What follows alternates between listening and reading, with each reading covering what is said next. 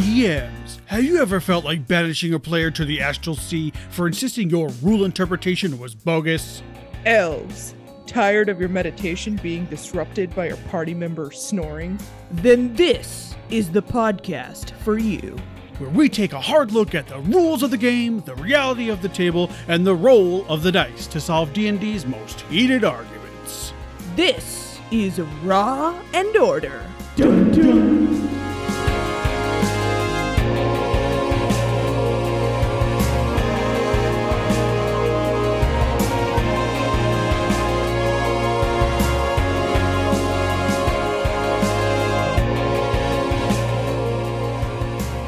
I appreciate the apostrophe. Thank you. Can I just have a pet peeve of mine? Yeah, when people absolutely. when a proper noun ends in S and people want to make it possessive and just put an apostrophe. I understand it's common, but it drives me fucking crazy because it does not mean what they think it means. Charles is not plural. It's not one Charles. No. Hi, my name is plural Charles. Possessive. It's the only time it's appropriate to put it on the other. Plural possessive, guys. Okay, so you can't just.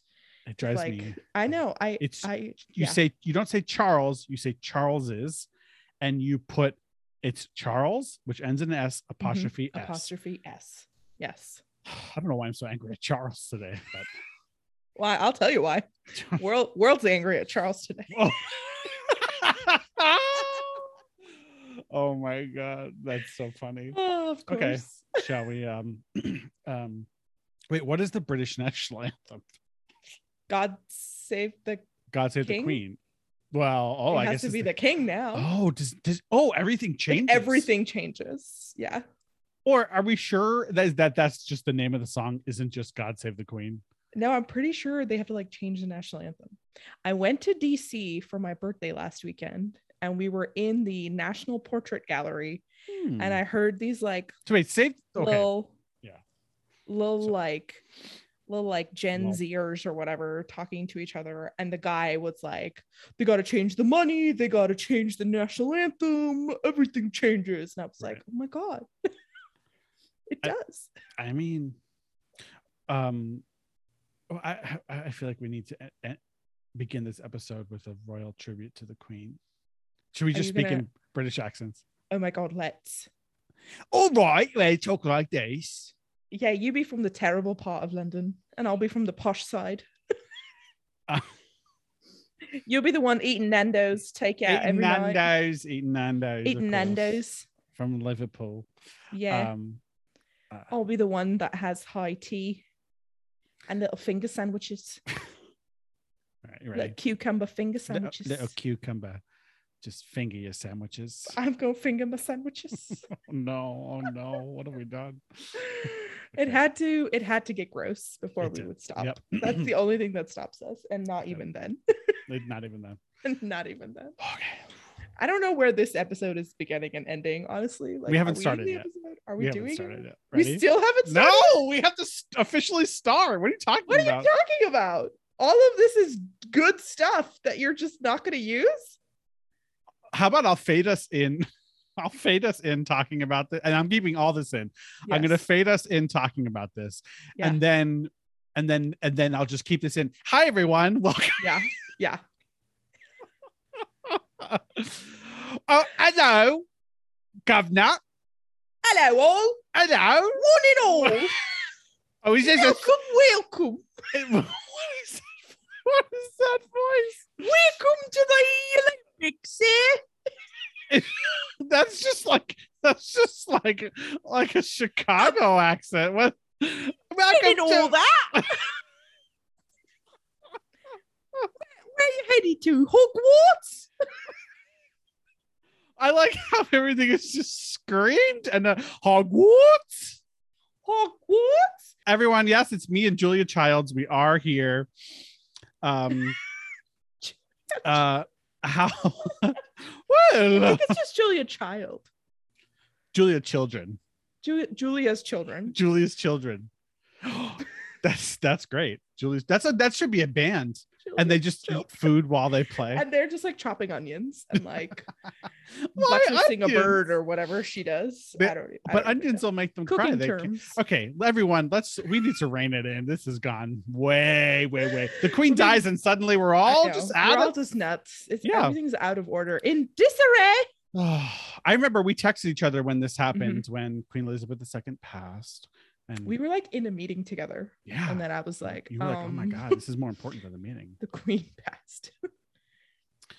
Listen, William is that much closer. That's the Prince William, right? Is he? No. Or is he's the older one. He's the older one. And then who's the younger one? Right now it's Charles, and then it'll be William and his younger brother Harry.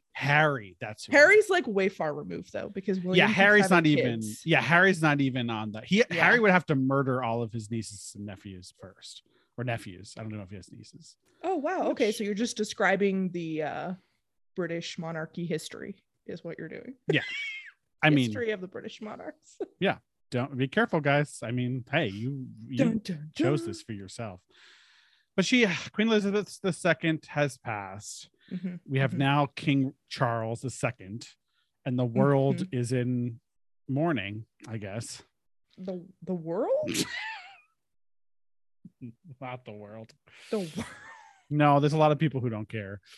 There was an Onion article titled like Iowa woman like wishes the queen well in her afterlife or something strange like that, and I was like, that's not even far-fetched. That's like perfect. Why are women in Iowa like mourning the loss of the queen? But, I mean, it's interesting. I wonder what it's like to have a ruler that most of the country likes. That would be a novel experience in America, I feel. Like the majority of the country, like a large generally majority. Positive opinion about. Yeah, that'd be nuts. But that's a level of fantasy not even D&D can create. So well, how are you? It's been a while. It has been a while, and like so many things have happened. Okay, like, do you want to talk about them? Anna, you've had at least 3 significant life changes. 3? I can only think of 2. What was the third? So okay, one is that unfortunately Joe and I will no longer be working in the same place exactly, because you got a new job. I got a new job. I'm just transitioning in my own office to a different division, but I'm really excited about it. It's awesome. So you've all met Louis. He was actually on the last episode, so I'm gonna go work in his division now, so that will be awesome. Very exciting, super exciting. And I think we're gonna have down the road, hopefully we'll have Tim Howe, who is another person in our office that has an interest in D&D, and I think would make a wonderful guest on our pod. And he's also in my new division. So come the end of September, I will be transitioning over into that new role. And so that'll be exciting. Well, and I am, of course, devastated, but equally also very happy for you. So congratulations. You. But even bigger than that, you guys. Yay! Engagement, Indian wedding. You have been in a flurry finding venue. Oh, venue. Do you want to tell them the story? I do want to tell them that one story, and just like have our listening public be as enraged as I was. So my fiance and I, we went to check out a venue, and it was a little bit in the middle of nowhere. So I already had some reservations, let's say. Yeah. And we're doing like a hybrid, like Indian Western wedding, you know? And so I asked the guy. So Indian, but then also cowboys. Yes, exactly. Yeah. So this venue would have been perfect because it definitely had a bunch of dead carcasses of animals hanging off of the walls, and you weren't allowed to take them down for your wedding. They specifically were like, yeah, these have to stay up. So I was like, okay, I guess I could hang like marigold garlands off the antlers. I don't know. Anyway, so I asked the guy if he has ever thrown an Indian wedding at that venue. And he pauses and he looks at me and he thinks about it and he goes, you know, I don't think so. I think we've only thrown normal weddings here. Oh my God. So fuck that guy. Normal weddings. What the fuck? Yeah. Oh, Iowa. I really though. Yeah. Really? I don't know. Yeah. I don't know why I was like, Why are you expecting, like, having it super here? different. Why are you know, having it here? What's 'cause the it's reason? cheaper here. Because it's cheaper? Yeah.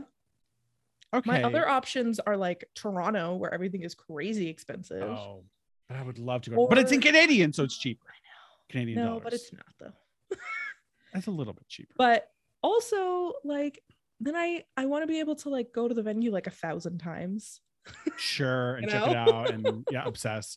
Okay, Yeah. so this is planning out in advance for a while. What is the one singular sort of tradition from the Indian weddings that are in your family or culture that you are most excited to do at this? Like, you know, are you going to lift you in a chair? Are you going to step on glass? I don't know why all Jewish things You just are like things that come to- mishmash like a whole bunch of okay. The thing that we are doing, which I am very excited about, and I think you will be too, actually. We're doing like a henna ceremony.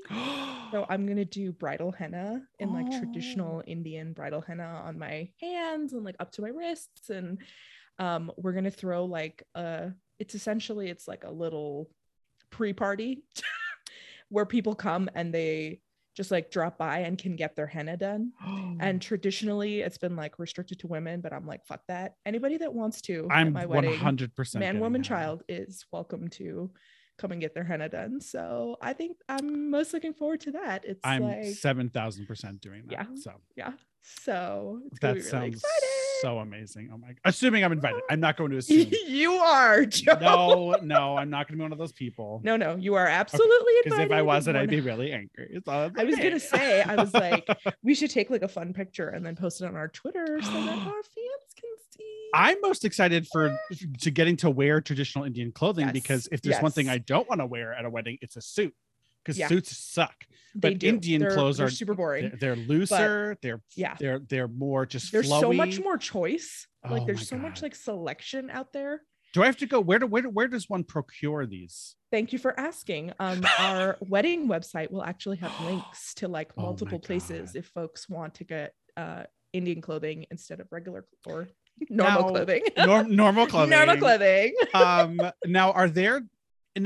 Correct me if I'm wrong. Are there traditional colors? Like, is red an important color in Indian weddings? So the bride and groom traditionally wear red and gold. Gotcha. So we will put a disclaimer to try to stay away from That that I because will it's wear- kind of like wearing white to an American wedding. I will wear So, gold yeah. and red. Gold and red. There Gold you and go. red. Yeah, switch Just it up. flip it on. It's totally different. Now, are there other colors that people should avoid, or people should like, or is it kind of just to taste? People should try to avoid actually they should at all costs avoid white. Right, because that's for funerals. Yes. So Okay. yes, in Indian culture we wear it to funerals, so they absolutely should not wear white also to Indian weddings. But other than that, it's a free-for-all. Go nuts. I'm fucking pumped. That's like, I'm so excited. Yes. Well, that's so exciting. And then of course, secondarily most important to this is your upcoming 1/6 shot. Oh. No, it's gonna range, and I don't know how long anything is gonna take. And I like play it out in my head, and then I'm like, in my head, it only took like 20 minutes to do this whole thing, but I feel like by the time I get everyone's initiatives written down, like 10 minutes will have passed. 100%. Because I'll be like, I'm forgetting a range of numbers, aren't I? And then you're gonna be like, you never asked 20 to 15 because I'm 17. What is wrong with you? Oh God, you're so ridiculous. We are going to be it's still in the planning phases. Yes. I'm like the annoying teacher who's going to prod and poke because I want to see my budding young pupil blossom. I just mixed a lot of metaphors there and I don't care. But I'm a student, I'm a flower, I'm a pupae. Oh my! I'm a bug. You're a bug. You're just a little sassy little bug. Just a little bug. Okay, can I just bitch about one thing before we get rolling? We have the wonderful, fabulous Elizabeth is joining us. Love her. She guested in a session of our Yawning Portal, which is how you met her. But I have been playing with Elizabeth in Phil's campaign for a while now, and then she was so wonderful that I invited her to join the third campaign I'm running, my little post-apocalyptic cyberpunk steampunk game, and she is one of the 3 players in that game that I have, so she's going to be joining us. She's wonderful. But before that, I have to just bitch about something. Block parties. Block parties. Block parties. There is currently at this moment. So not where I thought this was going. I know. I just because there was a block party on my block, and yes, I could have easily parked my car on the side of the road somewhere else, and I didn't because I was playing D&D at 9:30. You have a driveway. Okay, but I wanted to leave. Okay. So I've been stuck in my house because I'm not going to go socialize with people, and they're children. Absolutely not. Out of the question. That could like approach you. Completely out of the question. Yeah. I pulled down all the blinds, and I had dim lighting, and I just sat in my house because I did not want anyone to come to me. Do people like knock on your door and they're like, hey, come out of the block party? Thankfully, not this time, but there was a time in history when that did happen. And I almost punched some little kids running across my lawn. So luckily that didn't happen this time. Oh my God, you were literally the guy that's like at his door being like, get off my lawn. When it comes to straight people, I don't want to come to your straight block party. I don't want to come to where you're all like sitting around literally just like getting wasted, wearing Crocs, and then talking about like boobs and straight things, football and boobs and housework, and I don't know. Like I don't know. Really I don't want to. This is sorry, straight people. This is how I stubborn grout stains. Manual labor. Cleaning ovens. Very heterosexual. Straight people talk. Do we want to briefly talk about we had an intense few sessions of our Gaidra game recently. Oh God, we're all gonna die. No, you're not. Maybe not. Maybe one or two. Not maybe one of us.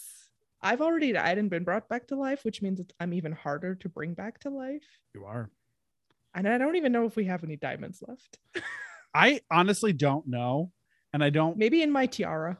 So Tyler's character Draxel died, and then you all brought him back, and it was very touching. Like, great sacrifice of my own character, which was actually a really beautifully played out scene, I have to say. And I think we'll save it for our. You want to save it? We'll save it for our emotion talk later. But yeah, perfect idea. Well, let's just say you're currently you're in your homeland castle of Kanga, and found out brought the gang back. Brought the gang. House, oh yeah, hey guys, come on over. Hey, it'll be so much fun. Crib. Yeah, it'd be so great. You know. Why am I Minnesotan? Well, you're Canadians. You're close enough. And you discovered that it had been taken over by a beholder and 4 mind flayers. Who have we ever even fought one? No, never. No. Who all seem to be taking on the role of people in the court, royal court, and seem to be like wanting to like understand like humanoid society. Yeah. And it's been a very jarring Lovecraftian experience. Well, they have my brother under their brain control, which is like gut-wrenching, because I think a lot of my character's driving force has been kind of like partial regret about leaving her siblings behind in the middle of the war, and partial like desire to make sure that they're all kind of safe and accounted for. They kind of twisted the knife on that a little bit the last session. Yeah. Ooh, excitement. Yeah. So this is I'm actually really excited for our chamber chat today, because all of this is like right on the money for it. So let's get into it. Yeah, let's go. Let's go grab Elizabeth and let's go.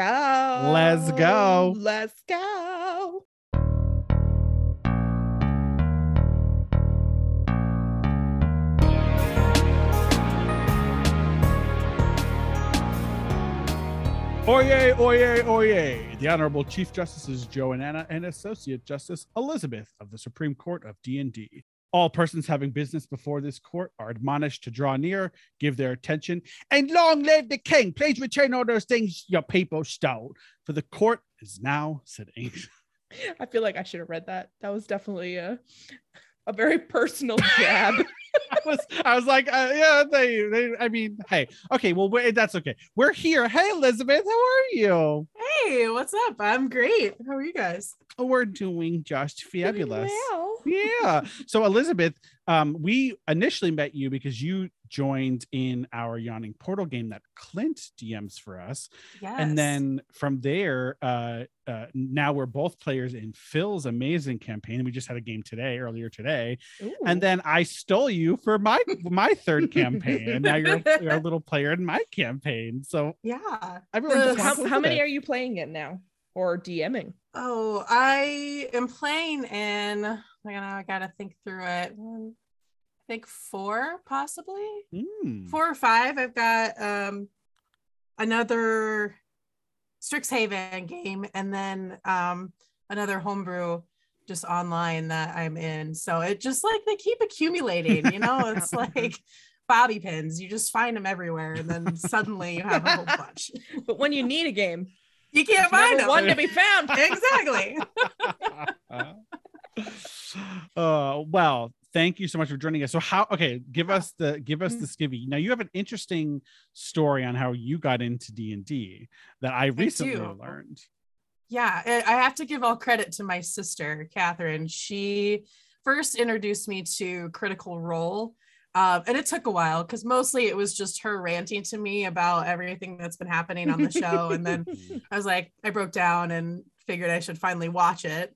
So I did. And then I ended up auditioning for this musical group where they did like Dear Evan Hansen rewritten for Critical Role. And then through there, one of them was like, oh, hey, I'm going to run a game. And since I never actually played a game before, I feel like it was appropriate to sign up for that. And then kind of Clint reached out this year because we went to law school together and was like, hey, we need another person for our game. And I was like, sign me up.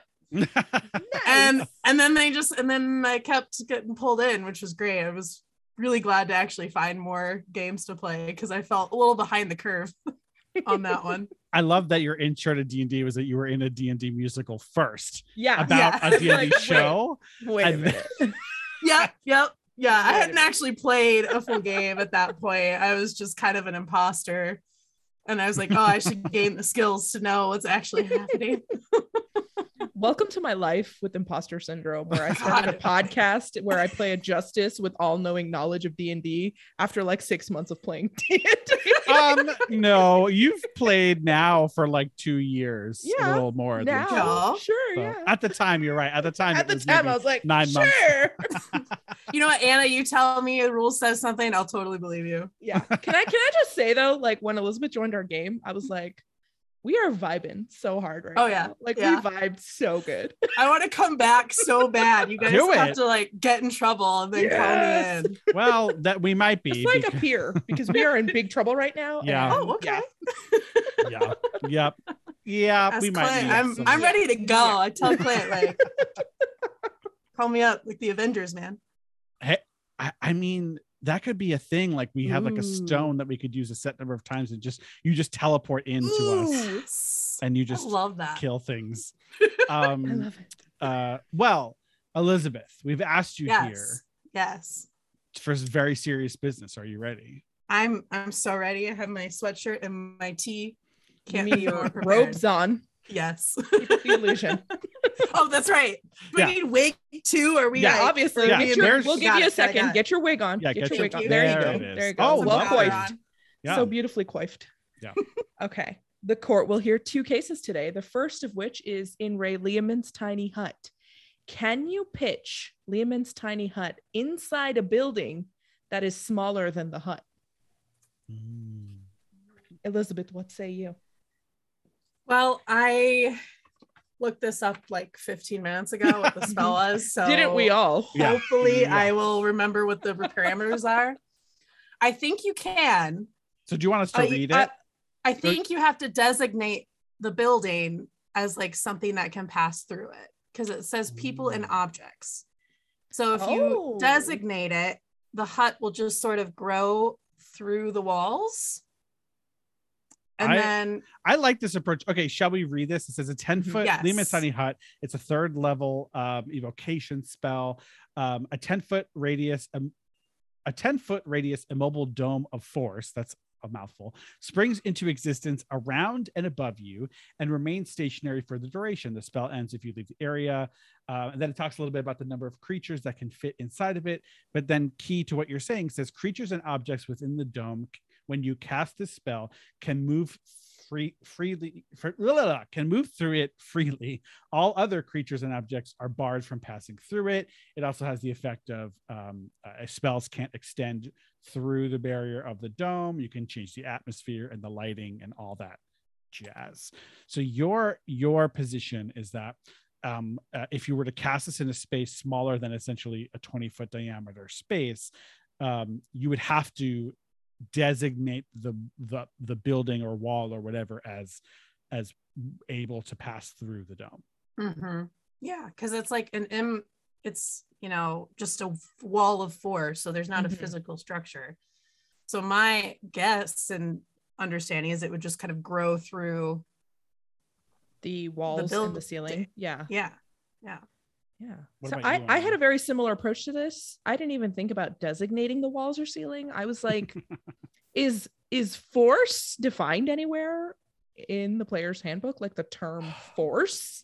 Because to me, that just means like magic force field, right? And I mean, like magical energy. That's all squiggly. Like the lines of that are very squiggly. And so I was like, I don't see why not. I don't see why you can't just build it's not a physical structure, right? Like, as you said, I had the same thought process. I was like, it's a dome of force, not a dome. So, and if creatures and objects can move through it freely, it doesn't specify that it like creates a door. It just means I can walk in and out of the walls, right? Like, and so if I can, why can't a wall?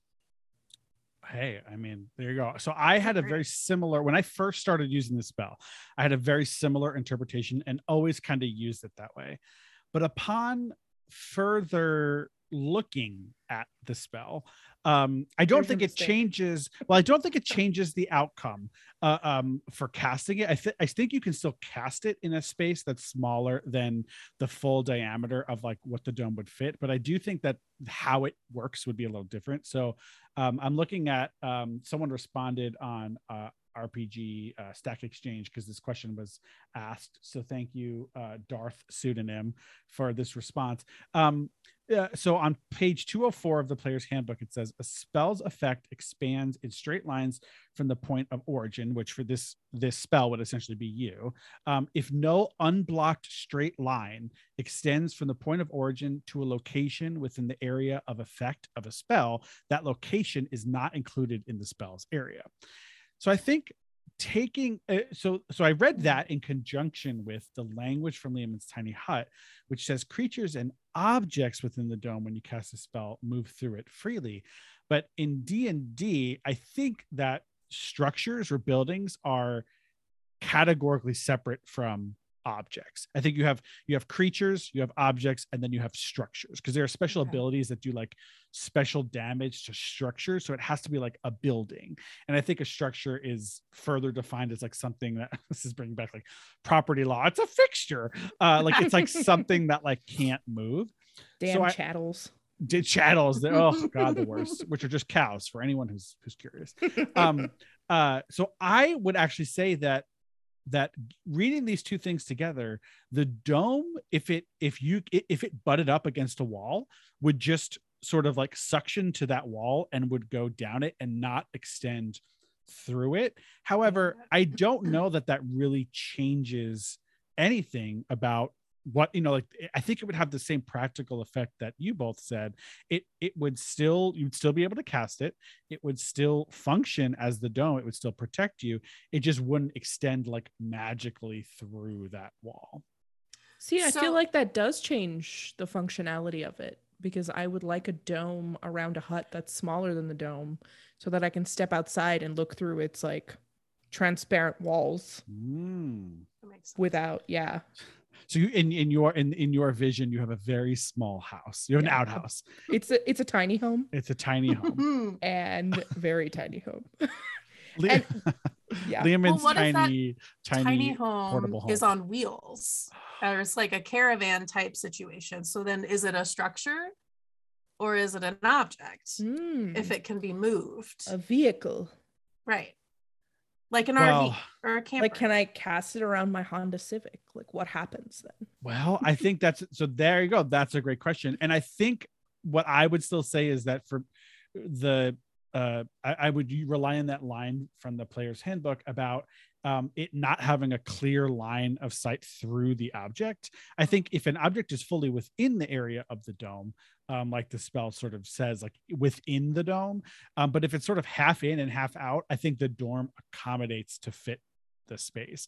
But I think even in that circumstance, I mean, if you think about it though, like like let's say you do have like a 10-foot by 10-foot little tiny outhouse that for I guess it's a large outhouse, but your whole party is sleeping in an outhouse for some reason. Luxury. But let's say there was a door or windows, like that would be an open space that you'd have a line of sight to. So the dome would extend through that theoretically and like suction to the window and pop out and complete the dome on the other side. But I think if you're thinking like practically speaking in like a stone, like a fully blocked 10-foot by 10-foot stone room, the dome would just suction to the 10-foot by 10-foot space and would not actually expand like beyond that. But again, wouldn't have a like a practical effect, I don't think. Like if you're in a stone cave or something that's smaller than the dome, but it can't like go into the stone beyond it. Right. That makes sense. All right. Okay. I mean, for the practical purpose, at least you can still cast it and then have some sort of that would protection. be my biggest worry. So yeah, I think we're all on the same page. At least you can cast it. Exactly. And I think like there are some spells, like there's like Call Lightning, for example, where if the spell area can't fit, like if you try and cast it in a room that's smaller than the, I think 120-foot diameter of the spell, the spell fails. And this does not say that. So that would lead me to believe that if it was meant to be like that restrictive, it would say that. Instead, I just think, yeah, like unfortunately, like it wouldn't expand beyond the reach of like a solid object, but it doesn't really need to, because why are you going beyond that solid object anyway? And if there is look outside. Well, but if there's a window or something that does lead outside, then it would expand through it. So by your definition, then what happens when I cast it inside of a tiny home and then open the door? Like, does it like boop bounce out? I think that is a very DM specific. That's like a very DM discretion ruling, because I think that like once the spell is cast, it's cast. You'd have to like recast it with the door open. Or like, what if I knock down a wall? Well, but why would you knock down the wall within the 8 hours that the spell's up? Because I'm trying to renovate the tiny home within those 8 hours. And you want to do it very, very safely. Yes. We don't have hard hats in here. We have the tiny hut. I mean, we've got the tiny hut. Exactly. Listen, DM discretion, do your thing, chicken wing. But I think I don't think the magical energy is like sawing a stone wall, like obviously not cutting it in half, but like piercing a stone wall, when very few spells can really do something like go like through solid objects like that. So sorry to be the party pooper, ladies, but well, I think we like actually all kind of agreed. Yeah, we just got there through different pathways. So in the case of Liamon's tiny hut, in Ray Liamon's tiny hut, how do we rule? I think I would say it can fit inside a space smaller than the spell for whatever it's worth. I would hold that. So that would be that holding. I would say maybe if we disagree on this point in dicta, we have conflicting opinions, that it would not extend beyond the walls themselves. The area of the wall. What about you guys? Yeah, I mean, for the question that's being presented to the court, just the question presented here, can you pitch it? My answer is yes. Yeah, you can. It's a very narrow holding. Yeah, it's a very narrow pitching of a hut. No, I would agree. I would join my support to that majority opinion. Mm-hmm. All right, we're all in agreement. And then look, there's a little dicta in there. You gotta pitch a hut with a little dick. Everybody loves a little dick. Yeah. I'm so In a sorry. tiny hut. I'm so sorry. Elizabeth just took a drink of tea, and I'm gonna make We her- were waiting. I was like, oh, yeah, Honestly, the fact get that that you coffee made it in like you. what 15 Spit minutes it out. All right, order of the court. Gavel. Gavel, gavel. Case is case ruled in favor of Liam and Sunny Hut. All right. Case number 2, light source versus invisibility. Ooh. If you are holding a light source and then you go invisible, does the light from the light source also go invisible? Now, this did come up in a game of mine. Mhm. And where Phil's character actually, I believe, cast light on an object his familiar was carrying, and then his familiar, as a bonus action, can go invisible. He's a Pact of the Chain warlock, so his little pseudo dragon went invisible, and the question arose: is the light that's emitted from that object also invisible? So at the table, this question came up, and in the moment I said, for now, I'll say yes, but I reserve the right to change my answer. Mhm. So should we start with reading? Sure. And I Invisibility? have it up. And so Awesome. invisibility says a creature you touch becomes invisible until the spell ends. Anything the target is wearing or carrying is invisible as long as it is on the target's person. And then it goes on to say that it ends if you attack or cast a spell. So perhaps we'll start with our guest associate judge here. Yes, Justice Elizabeth. I mean that's definitely a tricky one, because the source of the light is not actually disappearing. It's just becoming The torch itself disappears.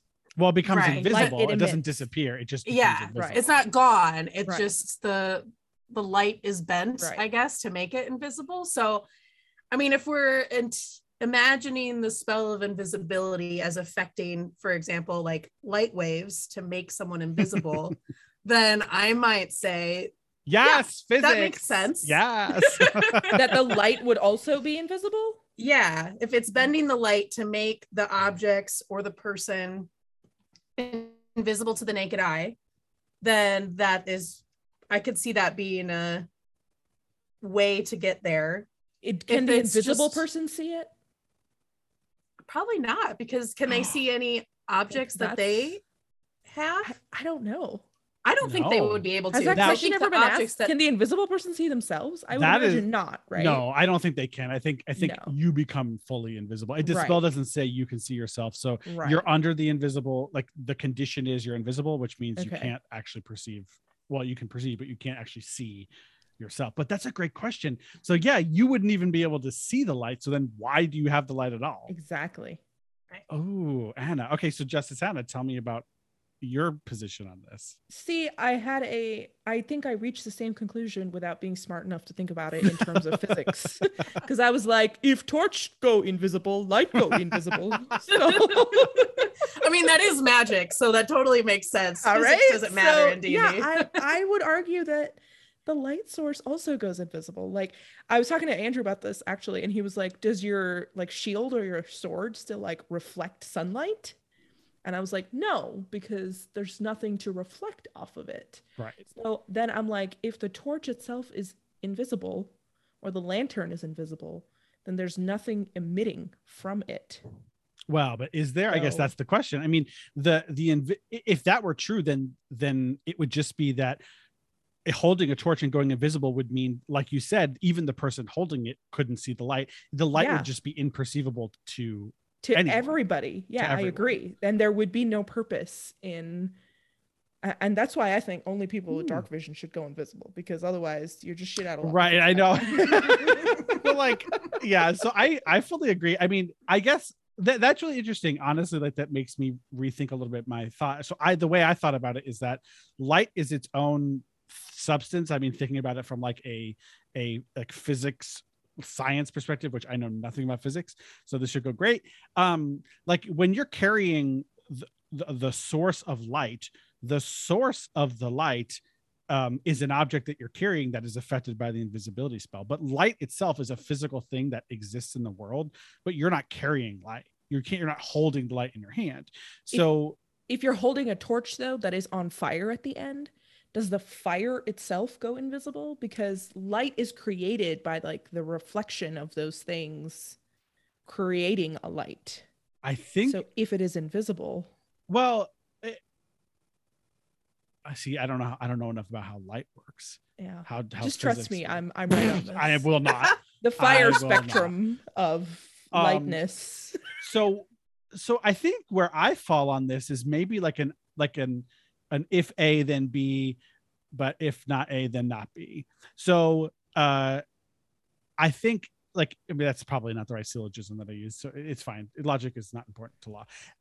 So I think I would say gone off the rails. If we agree that like, if we all agree in this universe that like when a source of light goes invisible, it becomes imperceivable to anyone, then I would say sure, because at least in terms of game mechanics, that would mean you as the person holding the light would not benefit from seeing the light. And I think that would be fair. So I would say either that happens, or I would say, no, it doesn't go invisible because the source, like the spell specifically says only the object you're touching or carrying goes invisible.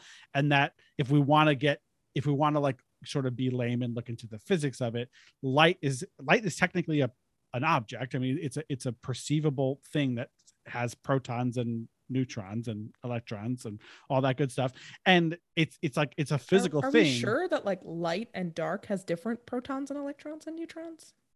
Yeah, Anna, darkness is just the absence of those things, I think. Oh God! Oh no! Lawyers talking about science. We're really just pulling things out of our ass. We need an expert witness. Where's Bill Nye when you need him? Oh no. Jeez. Okay, so I cannot wait for somebody to smart on Twitter to be like, okay, gang. Well, let me fucking explain how light works to you. I looked at like all the like responses on Reddit and stuff, and no one's really responded to this question with any authority. Like, it's kind of like, yeah, it's an interesting question. I mean, my understanding of invisibility is that it is all about, Elizabeth, that you sort of said, like bending light, essentially. So like if you actually physically could make something invisible, it would like be bending light. But I think this is just like magic, right? So it's sort of just like the thing just becomes invisible. I don't know that the physics necessarily even really matter. It's if the object you're holding emits the light, then the light would still exist. But I would be willing to concede, so long as the rest of the court was in agreement, that if it does go invisible, then that means the person who's wielding it also can't see it. Right. Yeah, right. I think you have to have one or the other. You can't split the hairs and have that person be able to use the light effectively when nobody else can see it. I agree. I agree too. I think we're all in agreement. So I'm gonna go for it. The light does go invisible, but it goes invisible to everyone. And then you have to cast the invisibility on yourself to see the light. Wow. But then you immediately stop being invisible because you cast something on you. Someone else casts the invisibility on you. Yeah. But then you can't see it still. They can see it. And that is how they use you as their source of light. This is insane. I love this. I love it so much. Honestly, though, I can see that happening. Okay. Well, so say the court. Oh, wow. Get this wig off my Joe, head, did you end up changing your decision in your game, or did you stick with it? I stuck with it for that session because it hadn't come up again beyond that. But now I'm going to hold with this. I'm going to say, sure, yeah, your torch can absolutely go invisible, and that means you can no longer see in the dark because you don't have dark vision. Right. Love it. Brilliant. Well, I think it's time to chat in the chamber. I don't know about you guys. Chamber chat. Cats be doing what cats be cat. I don't know. What? I'm just making- I think that's the Spider-Man. That was great. Theme from Yeah. Spider-Man, Spider-Man. It's really short story. I went to a performing arts camp where like the original band that came that wrote that song came to perform it, and the guy started singing and he goes, Spider-Man, and then for like a full minute just started coughing and choking. I just like couldn't sing, and the band just kept going, and it was really funny. Joe went to theater camp, and I love it. I listen. I went to the same theater camp that Mariah Carey and Natalie Portman went to. Thank you very much. Ooh. Wow. And I'm just as famous. One day, this pod's gonna blow up. Yep, just call me Natalie. Okay. All right. We're We're in chamber ready. chat now. Chamber chat. We're in chamber chat. So Elizabeth, listeners, this is where we sit back and we shoot the shit. We make fun of litigants, and we discuss an interesting question that arises. So on today's chamber chat, the topic is getting into the emotions of your character, or if you're a DM, your NPCs. How do you do it effectively, and when is it appropriate or fitting to lose yourself in those emotions, if ever? This is a big one. And I feel like I have the perfect people here, because both of you today, my character had this amazing moment with Elizabeth's character. And then Anna, I, as the DM, have a ton of amazing moments with your character in my campaign. So yeah, I don't know. What are your thoughts on this? And I know you have thoughts.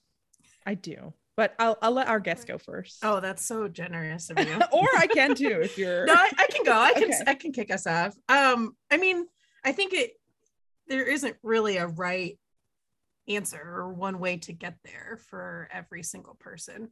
I don't know. I guess for me, it's just kind of thinking through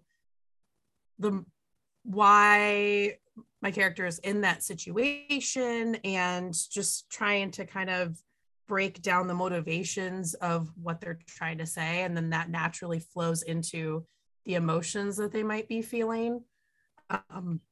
There's definitely moments where I'm surprised by my own emotions coming out of a scene, and you're just like, oh gosh, I'm actually like upset or like scared. Yeah. Like this is like we're being attacked or someone's betraying us, and all of a sudden I'm just like, oh no, I can't do this. I can't.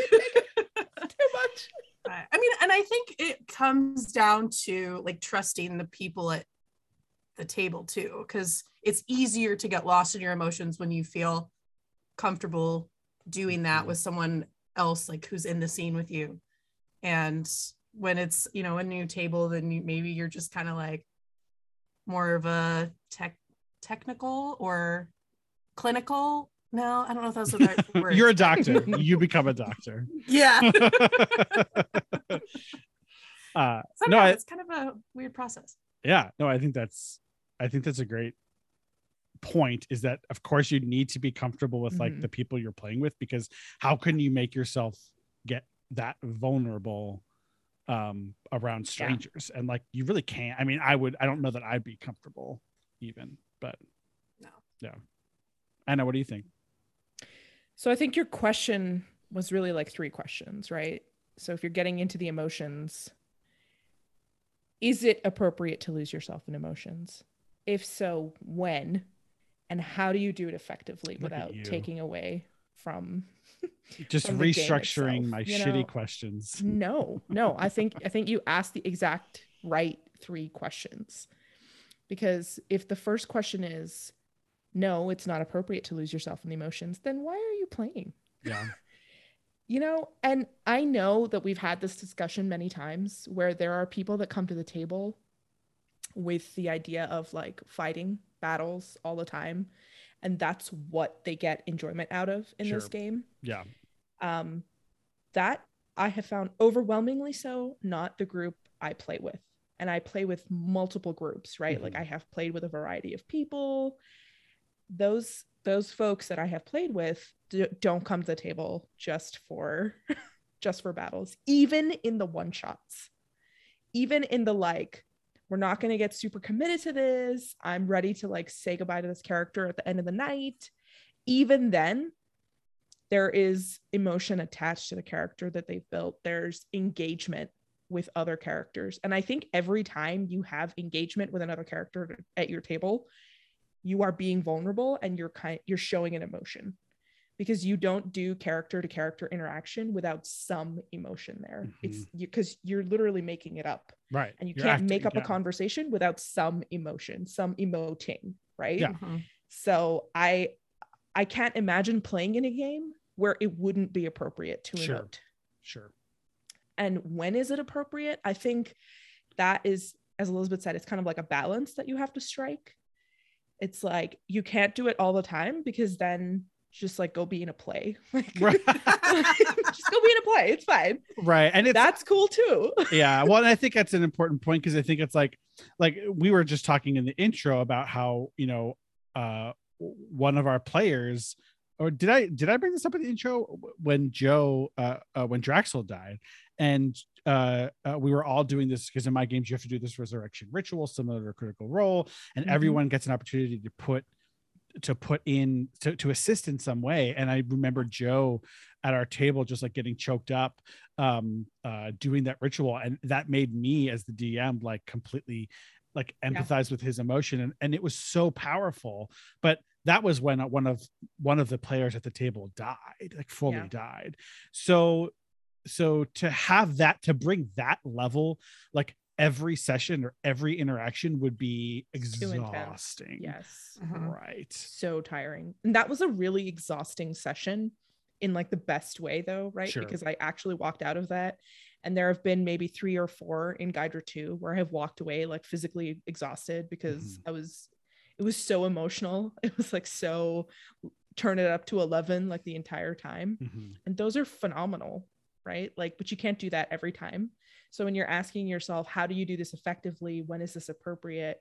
It's that like in real life, I'm not, to be fair, I am kind of at a 10 all the time, but like, but normal people are not at like a 10 of emotion all of the time, right? There's like ebbs and flows. Normal people. Yep. That's just like in real life, where you have ebbs and flows, and you have these like, really exciting things that happen, really happy things that happen, really devastating things that happen, and then you express it as it is happening to you. That's how I see playing D&D. And that was such a great example, Joe, of when Tyler's character like was dead. And we genuinely, like, we were failing some of the roles. So we didn't know if we were going to be bringing him back or not. And Joe had literally turned to him and said, like, get thinking about your new character, like what you're going to do. Brutal. And like Tyler's crying and I'm crying, and like everybody else is like tearing up at the table, and I'm like selling my soul to this like. Well, you did. I mean, like that's another layer. So like Anna, you play a Hexblade warlock and a paladin, and your patron is the Raven Queen, and you had already made this pact. Like the reason you made this pact narratively was because your now husband in the game. Sorry, Andrew. Your now husband. She doesn't know about him. Was right. Yeah. Was killed, and you offered your service to her in order to, in that moment, save him when you knew you wouldn't be able to otherwise, because he had been fully decapitated. Yeah. And you brought him back to life and then pledged yourself. And in this moment where you had no one who could cast Revivify, at the time, it was really interesting because Tyler's character was the only one that could cast Revivify.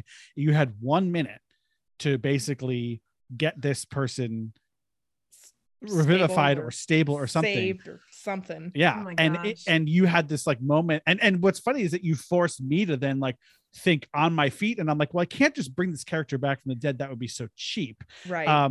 So what ended up happening is that you made this like a 24 persuasion check or something, and your character basically like further pledged herself in her entirety to the Raven Queen in this moment to save Draxel's life. And it was so beautiful. And I knew narratively I had to honor that. So what ended up happening is that basically she cast Gentle Repose on Draxel, which gave you more time to cast Revivify essentially. and eventually through that long, arduous resurrection ritual, which one of you did fill a role in that. It was me. It was you, yeah. It was me. I rolled a 24 on persuasion and then like a 2 in medicine. So. Yeah. Like he was still brought back, but it was not a sure thing. And I think everyone at the table was so just invested in that moment. But it really sort of brings to mind, like, and I remember like there are times like Elizabeth in our game where like my character Issa has gotten like not violent, so to speak. Well, I mean violent, but has yelled. Yeah. Like, right. And gotten emotional on the opposite end of the spectrum, not being sentimental, but being angry and yelling at other characters.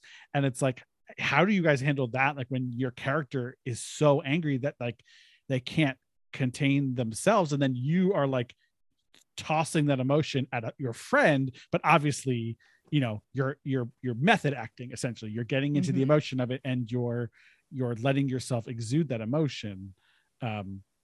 Do you have the same considerations when it's like that opposite end of the emotional spectrum?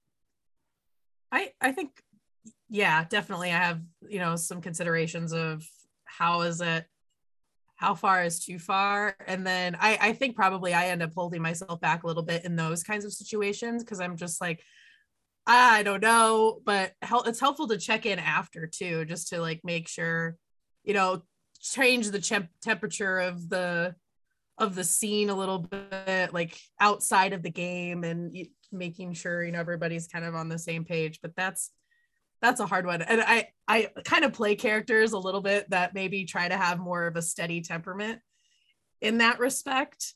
Because I haven't gotten quite to that level yet. We'll see if anything happens later in our game.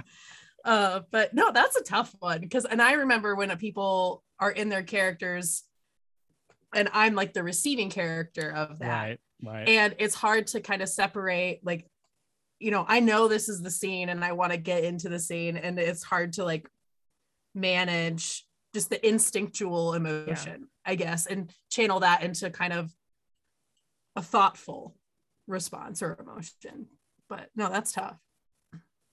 Yeah. Have either of you played characters that are like significant variation from your own personalities to the point where you kind of struggle to figure out how they would be emoting? Because the two characters that I have played long term are actually pretty similar to me. You know, they're like there's a funny version of me and a serious version of me, and that's literally the two characters I play. Right. So, and obviously I've played one shots where I play like you know, an 800-year-old man, and that's just for funsies. But those are brief stints, and I don't really have to think too much about it, where I'm just kind of there, like, have fun for a few hours and get in and get out. But have you guys ever played like longer term characters where you kind of actively have to think, like, how would this person react to this? Like, how would this person emote in this situation? Oh, that's a good one. I mean, it's funny because you guys have seen most of my characters. So like right now it's funny. So I'm playing Adora, who is just she Adora from She-Ra, from the remake of She-Ra. I'm playing her in place of Umbra, who's taking a little break from our Yawning Portal campaign. And Adora is like very sort of like upbeat. She's a paladin. She's lawful good. She's very much like, I will do the right thing.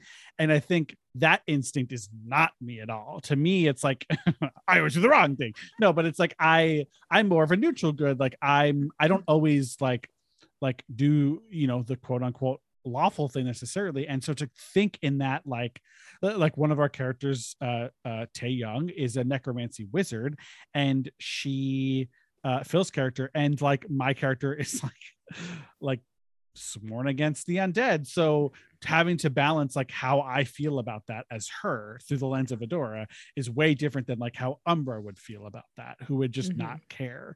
And then like transitioning to like thinking back, Anna, to when I played Inky, who's my like sort of like carefree wizard cleric.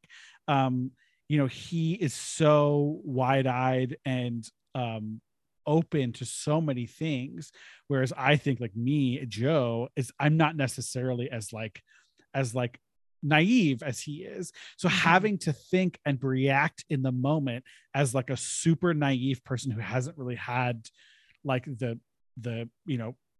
something in either something in his life has made him this way, or he hasn't had something in his life to remove that naivety, then I do find myself having to go through like that lens of how would he look at this.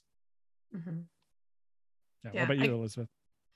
I haven't played her long, but Allie from the Yawning Portal, like she's a lot more just way more confident than I would ever be.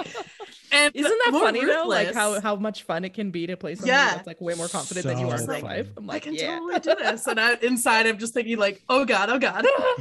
But yeah, she's like a lot more ruthless than I think I would typically try to build a character towards. For example, when I was doing the gambling scene in that, and like the guy was taken off to be killed, and she was just like, yeah, whatever. Yeah. Nice round, yo. And I just was like, oh, this is bad, but she's not gonna care. And then I have another character, Kess. She's an Eric Cochran Ranger, who like was just lost her memory, tumbled out of the plane of air, and was just raised in this backwater farm and has just no understanding of the world and like the trusting aspect, like knowing game mechanics and like this guy is shady, but she's not gonna know that, and it's hard to kind of play off the like, oh, I'm just gonna trust you and you're gonna be fine and it's all gonna be good, knowing like I'm opening myself up for something bad to happen, potential harm. Right. Yeah. And that is actually super hard to do, especially in a game, because that could lead to harm to your friends, like your friends' characters. So you don't want to be responsible for something bad happening to someone else, but you want to stay true to your character. And it's like, I always try, and I mean, I have said this many times that like all of my characters are just different aspects of my personality taken to an extreme degree, basically. And so maybe I find it easier to sort of get myself into that space. But I've also like I don't know, I think about this a lot. Like as a DM, I try and control my emotions more because I feel like I need to be the neutral arbiter. I need to be the one who is, it's sort of like seeing your parents cry. Like you don't want to see your parents cry. So like if the DM is losing it, it's like, okay, like I don't want to, this is uncomfortable or something. Like I don't want to make them upset. So I always like, and maybe that's not a consideration everyone has, but like I always want to make sure that I'm there for my players, even when they're having these vulnerable moments. Cause I think the most beautiful and wonderful thing about D&D is the fact that I can make a grown adult straight man cry over a fictional character's death. And that's beautiful, right? They're like, it's as if you were watching a movie or reading a book or watching a play, like having some other truly emotional cathartic experience. And I can make that happen with you. Well, I mean, we can make that happen as a group at a table in a game is just like mind blowing to me. No, I mean, you create that environment and then you find good players that are willing to be vulnerable like that and engage. And that's just perfection. I mean, and I do appreciate like kind of going back a little bit to the beginning of the conversation with finding the times to have those emotional moments. Like it definitely is a lot easier when the DM is kind of allowing for those ebbs and flows of combat versus like today, oh, hey, you're on a ship for a couple hours. Do you guys want to do anything? Just knowing that you have the time and the space within the realm of the game to go into that and not be like constantly and now you're doing this and now you're doing this and now you're doing this and now you're fighting this. Absolutely. I think that definitely helps a lot.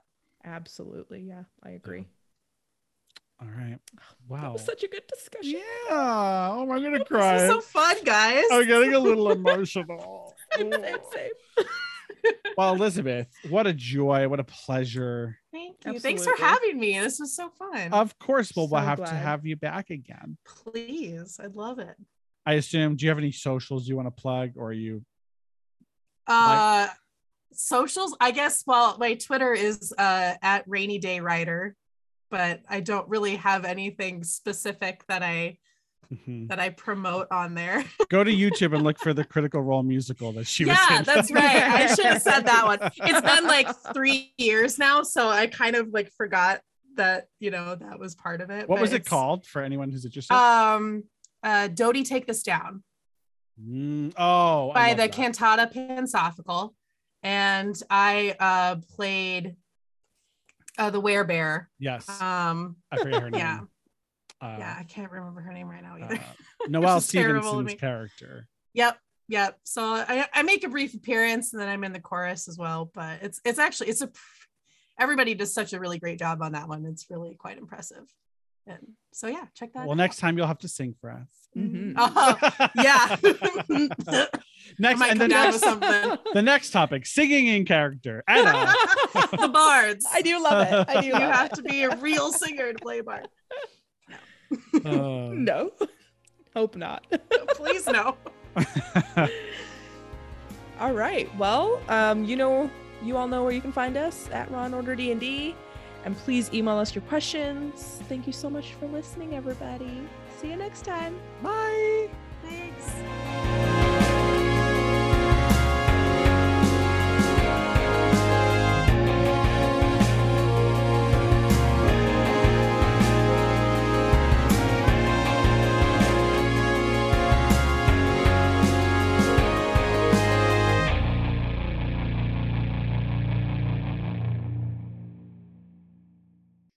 Do you ever like pretend to be your Google Maps?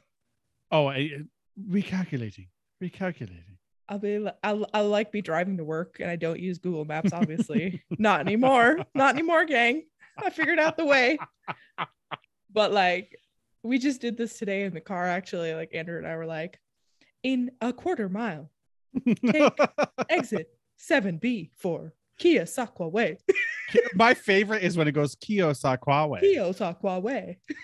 No, wait, the qua is like, it's a Keosauqua Way. Qua Way. Qua Way. And it's like, what is happening right now?